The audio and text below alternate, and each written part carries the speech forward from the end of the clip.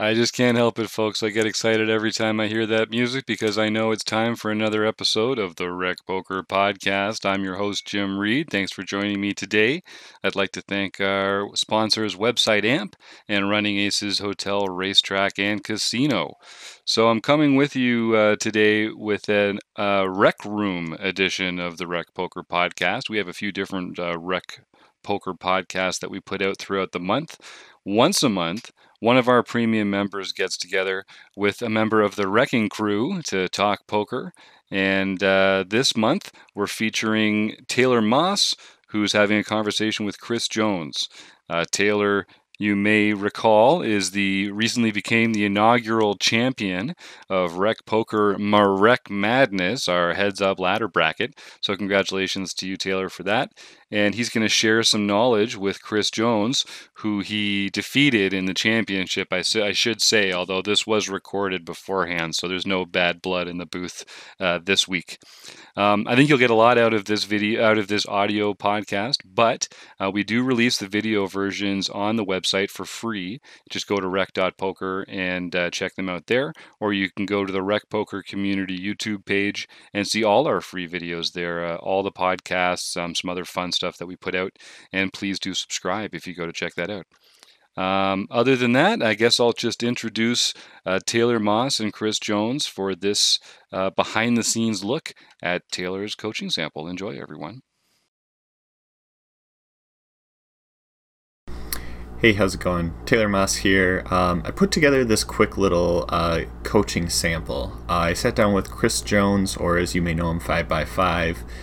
We just did a quick little database review, some hand histories, talked over a few things. I took that, kind of spliced it up into a short little video to give everyone a little taste of how I approach poker coaching. Hope you enjoy. All right, Chris. So we're going to do a quick session here. You sent me, it looks like 7,400 hands from tournaments. So this is stuff that you played on ACR, correct? Yeah, it's all ACR. It's been mostly June. I think this is mostly June, basically, and had some pretty bad runs and some good runs. So It'll be interesting to hear how we talk about all this. Okay. All right. So, I mean, 7,400 hands isn't like a huge sample size, but we can start to see some trends that are going on. So just high level right away going through this. VPIP, PFR, and raise first in, as well as your 3-bet all are like almost exactly what you want it to be. So you're doing essentially what I would say great there, especially considering this all-in adjusted big blind per 100. Like, to be straightforward with you, like, you're crushing. Like, this is excellent to see. Now with 7,400 hands and playing tournaments, like, this doesn't always just directly relate to printing money. If you win one tournament, it makes up for it. But if you haven't won a tournament in this stretch, which is very likely, it may not be super high ROI. Right. Few other things that I like to look at right away. C-bet flop, 70% of the time. Great number there. Especially given your C-bet flop success. So 70% of the time you're C-betting, and 45% of that you're just getting a fold right away. That is translating directly to that like win percent that you have. So that's doing great. In terms of aggression, you get much less aggressive on the turn. It's the same thing I do, unfortunately. I know. But this number should be higher. So one of the first things I would say is we should, whenever there's favorable turn cards, really consider that second barrel. And it's good that you point that out, because it's something that I feel I have such a strong tendency to, when I have value, bet flop, check turn, bet river, because I don't have the nuts, and there's all this, like, I think that's a really common line for players too. So I recognize that's something in my game, and I really need to work on my turn play a lot. So yeah, and next thing after that is aggression frequency, and that kind of translates to a lot of these pieces. So your C-bet turn is a little bit low, which is going to drive down that aggression frequency. you'll see high stake players be at like 3.0 in terms of aggression factor. So it's definitely things that we want to like go after. I'd like to see this higher from you because I know you can be more aggressive. I think this is one thing that if we'll talk about one other piece in a little bit here, but start c-betting that turn a little bit more. It doesn't have to be crazy amount, but slightly more. You're going to get that aggression factor up, and it's going to start increasing that already high win rate a little bit more. The other piece is this 1.03 that you have. It's in the big blind. First off, big blind, like you're crushing it. You're only losing 6.33. Like normal players is negative 100, but you are very, very passive from the big blind. Yeah. I was talking to Steve about this the other day. It's like the just the language of defending the big blind makes me like puts me in a mindset of, oh, I'm defending, so I have to sort of get into the shell and defend this big blind rather than like I can't turn the tables and I'm not check raising enough. I'm not. There's a lot of things I'm not doing, and I think the big blind. It's really interesting. These are both things I've been thinking about. Is like my big blind play and my turn play are both areas where I'm not playing great. Yeah. So. And the two areas from your big blind play that are going to benefit the most by being more aggressive is 3-betting more. This 6% 3-bet from the big blind is quite small. So I would task you to do some like hand histories.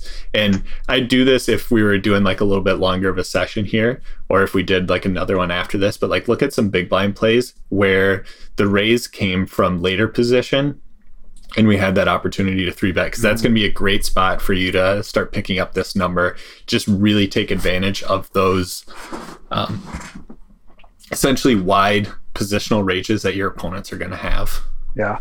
And then part number 2, I don't have the stat readily available in here, but I did some kind of checking on my own, is just check raising flops. When we get heads up after defending our big blind, almost everyone, and myself included, does not check raise the flop enough. And that's another reason why this like aggression factor is just kind of low. Yep. The other thing that I saw, call river efficiency. Do you know what this is? Yeah. Basically means I'm a calling station on the river. Well, you're a calling station and you're doing it really effectively. Right. So this is a ratio where if you're at 1.0, you are exactly making up enough money when you call on the river and are correct for every time that you call on the river and are incorrect. So being higher than 1.0, every time you call on the river, you are ahead way more often than when you're behind. So this is a really tough number to like take and translate to an exact action plan of how to change things, but it can mean like a couple of things. One, it means that you are checking with better hands to try and induce bluffs, which is sometimes good, but sometimes you miss out on value instead of betting yourself. 2, it could mean that you're folding too much when you are actually ahead in those like thin spots. So you may only be calling when you know that you're ahead. And then the other one, I think it relates too much to the first one, but it's essentially like you're not betting enough of your value hands or raising enough of your value hands. So we could probably find a lot of examples of these, and right. Plus it is a small sample size. Like we're talking 7,000 hands in tournament poker. Like how often of those 7,000 did we see a showdown is like a decent point to start at. Then how many of those did you call? Right. So if this was 1.5, 1.7, I probably wouldn't be too concerned about it. But it being 2.4, even over the small sample, makes me think that there's like some improvements that you could probably make there in terms of your river play. Yeah. All right. And then I had one more thing, and I thought this is kind of the biggest piece that I found, and I wanted to save it for last. But what the heck are you doing from middle position, Chris? right? So you're at like call it 10.5 win rate. Your adjusted big blind per 100 in the point where we have the biggest sample size is really low here for middle position. Yeah. That's I have noticed too, like some of this, and I think what this is probably indicative of, if I think of sort of middle position play, is that I am leveling myself middle position. I mean, I actually don't know if this plays out, but I think I'm leveling myself more. You'll also notice here that I am, although that's maybe fair, but I'm folding to 3-bets a lot less. And I think that what I'm thinking is, they think I'm weak, so they're 3-betting me weak, so I'm going to call or I'm going to raise. And I think I get myself into trouble with marginal spots where I'm getting involved in big pots where I'm not trusting the fact that people are playing maybe more honest than I think they are when we get into that late position sort of leveling. Perfect. You nailed it. That's exactly what the stats are saying. Like, you're doing wrong. So your raising percents by position are, good. If we go down this route and I was trying to be nitpicky, I think 16.5 for raise first in from EP is good. Middle position of 24.6 I think is too high. I'd like to lower that a little bit. Cutoff is close to being good. I maybe would raise this up a little bit more, and then the button I would also raise up a little bit more. So this one you can probably go to like 50. This one I think like 35 would be good. Like I said here, probably like 22-ish, and then the 16.5 is good. So you're not too far off in terms of middle position, but you're folding to 3-bets only 48% of the time. And I'll pull up some hands here, but like early position, you can have that much lower because you're playing a tighter range. Right. I think if we had a bigger sample size from this and you kept these trends up, we would see similar troubles if we tried to narrow in on early position when you face a 3-bet. But typically you're just slightly more protected because you have that better range. Here you're adding in those hands going from the 16.5 to 24.5. And you're just not folding when people put aggression on you. Kings is fine. King 7 suited, raise, 3-bet. This is just a really easy fold. Yeah, it should be. Damn it. Yeah. King Queen, jam. King Queen offsuit versus jam. Should be folding this. Yep. Yeah, this is a pretty easy fold.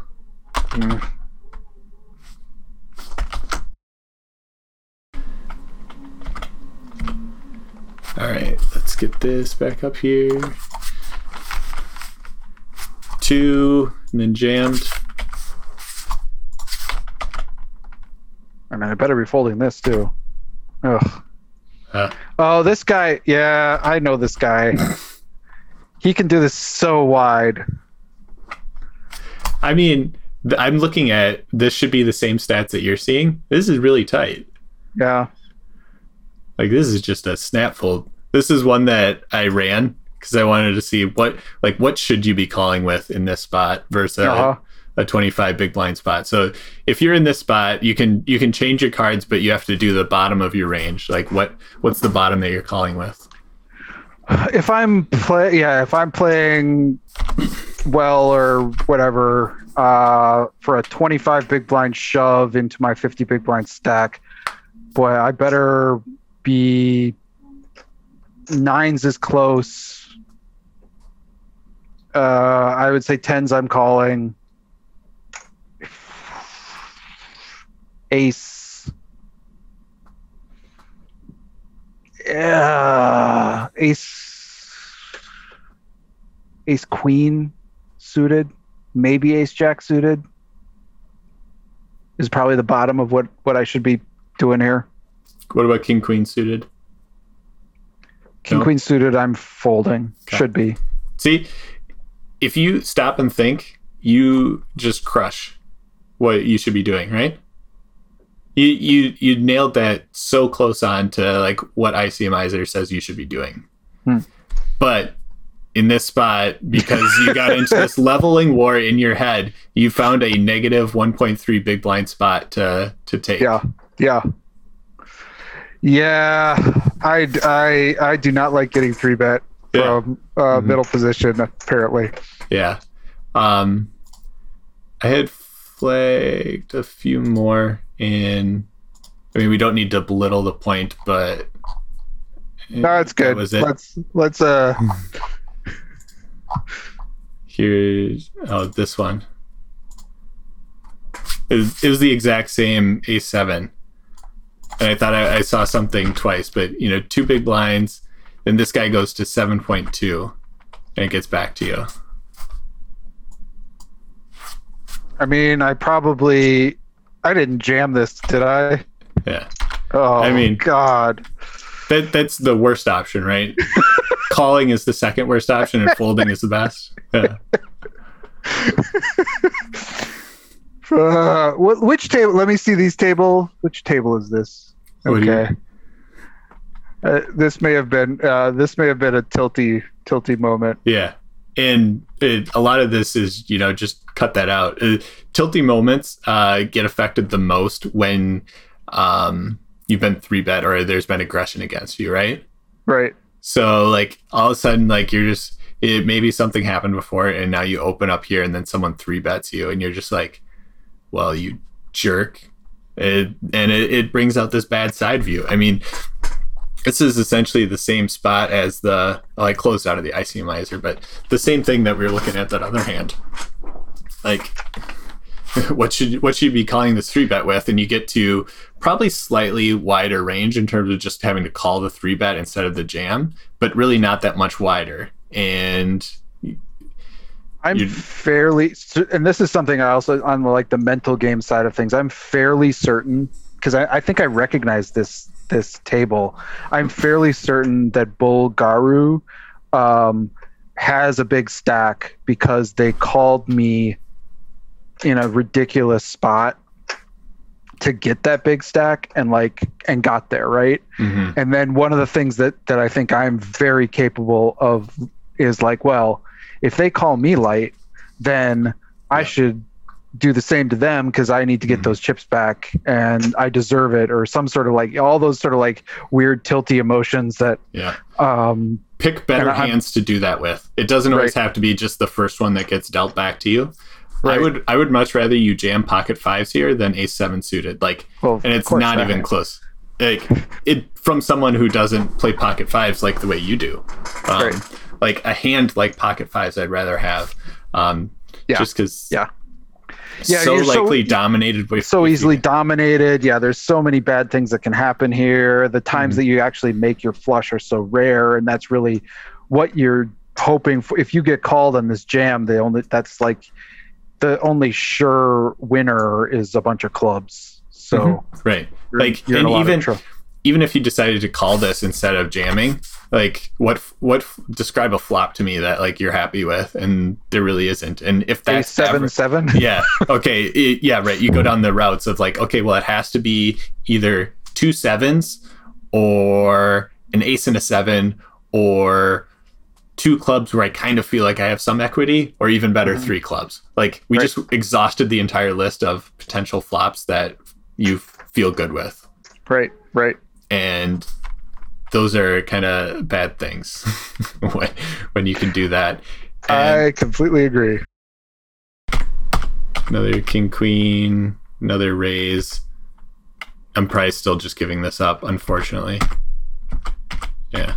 And it goes to a lot of these hands that we're seeing is you being forced to play out of position and getting into kind of crappy spots. And it seems like in total, those are adding up to kind of hurt you. Yep. Yeah, I think that's absolutely right. And I think one of the things I need to, I think that all of these are clear opens, but I need to be more capable of letting them go. Yeah, very much agree. Oops, I didn't mean to do that. Like I said, this like PFR, VPIP, race first in that you have, like all seems well. 3-bets probably close to being right in terms of what that should be for middle position. It's just like this folding to 3-bet, because if you think about it, like you're leveling yourself into calling, and you're leveling yourself into playing out of position when you don't need to. Right. Like position is a huge thing. Like, where are you making the most money from? Your button and cutoff, because you have position, because you can 3-bet people more. I was gonna show one more thing here quick, doing the same stuff that we were looking at before. So you did a 2-bet, you faced a 3-bet, and it was you in the hand. Like, your win rate in this spot is -87. Like, in general, it's going to be negative because people 3-bet you with a tight range and with good hands, and it's usually better than what your opening range is. But this is just a very, very low number. Middle position, like, you being only -20 is one of the better ones. But at least it like shined the light on like what's going on. Right. So, yeah, I mean, we could, like, it's low sample size, you know, we're talking about 200 hands that you got 3-bet on, but yeah, I would, you got to trust some people, Chris.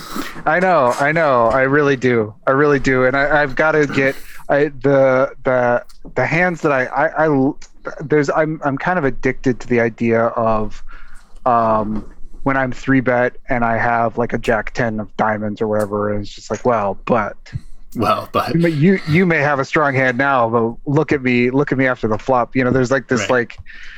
And like, I want them to have aces in that spot. You know, I want the crushing whatever, and I've got to just play more disciplined in those spots rather than. Yeah, I mean, so we'll go back to the start. You're winning 10.8 big blinds per 100, and so you're crushing. Like, you're doing so well in so many spots that your EV spots that for normal person would be a small amount are that slightly higher, which means when you get into a spot that is such like slight EV or 0 to slightly negative EV, when you take those spots, it really hurts your game, because you're doing so much better in other spots that when you take those spots, it's dragging you down. Yeah. And it kills your chips. I mean, you just saw all those chip stacks. I had some of those in those spots. I had pretty decent chip stacks. I had, 30, 40, 50 big blinds. And yeah, you're melting away chips. And all of those examples we saw, except for the ones where I was smashing the flop, I would call the 3-bet and then I would fold on the flop. And I've given away, a big chunk of my stack. So yeah. Okay, cool. Well, I will pay attention to this now. Yeah. No, they like, again, like, good stuff in here. I think there's just like a few things that if you did, so try and be a little bit more aggressive from the big blind. Trust people a little bit more when they're 3-betting you. And then I would task yourself to try and figure out why your river calling is so efficient, if you're potentially missing out on something there. Cool.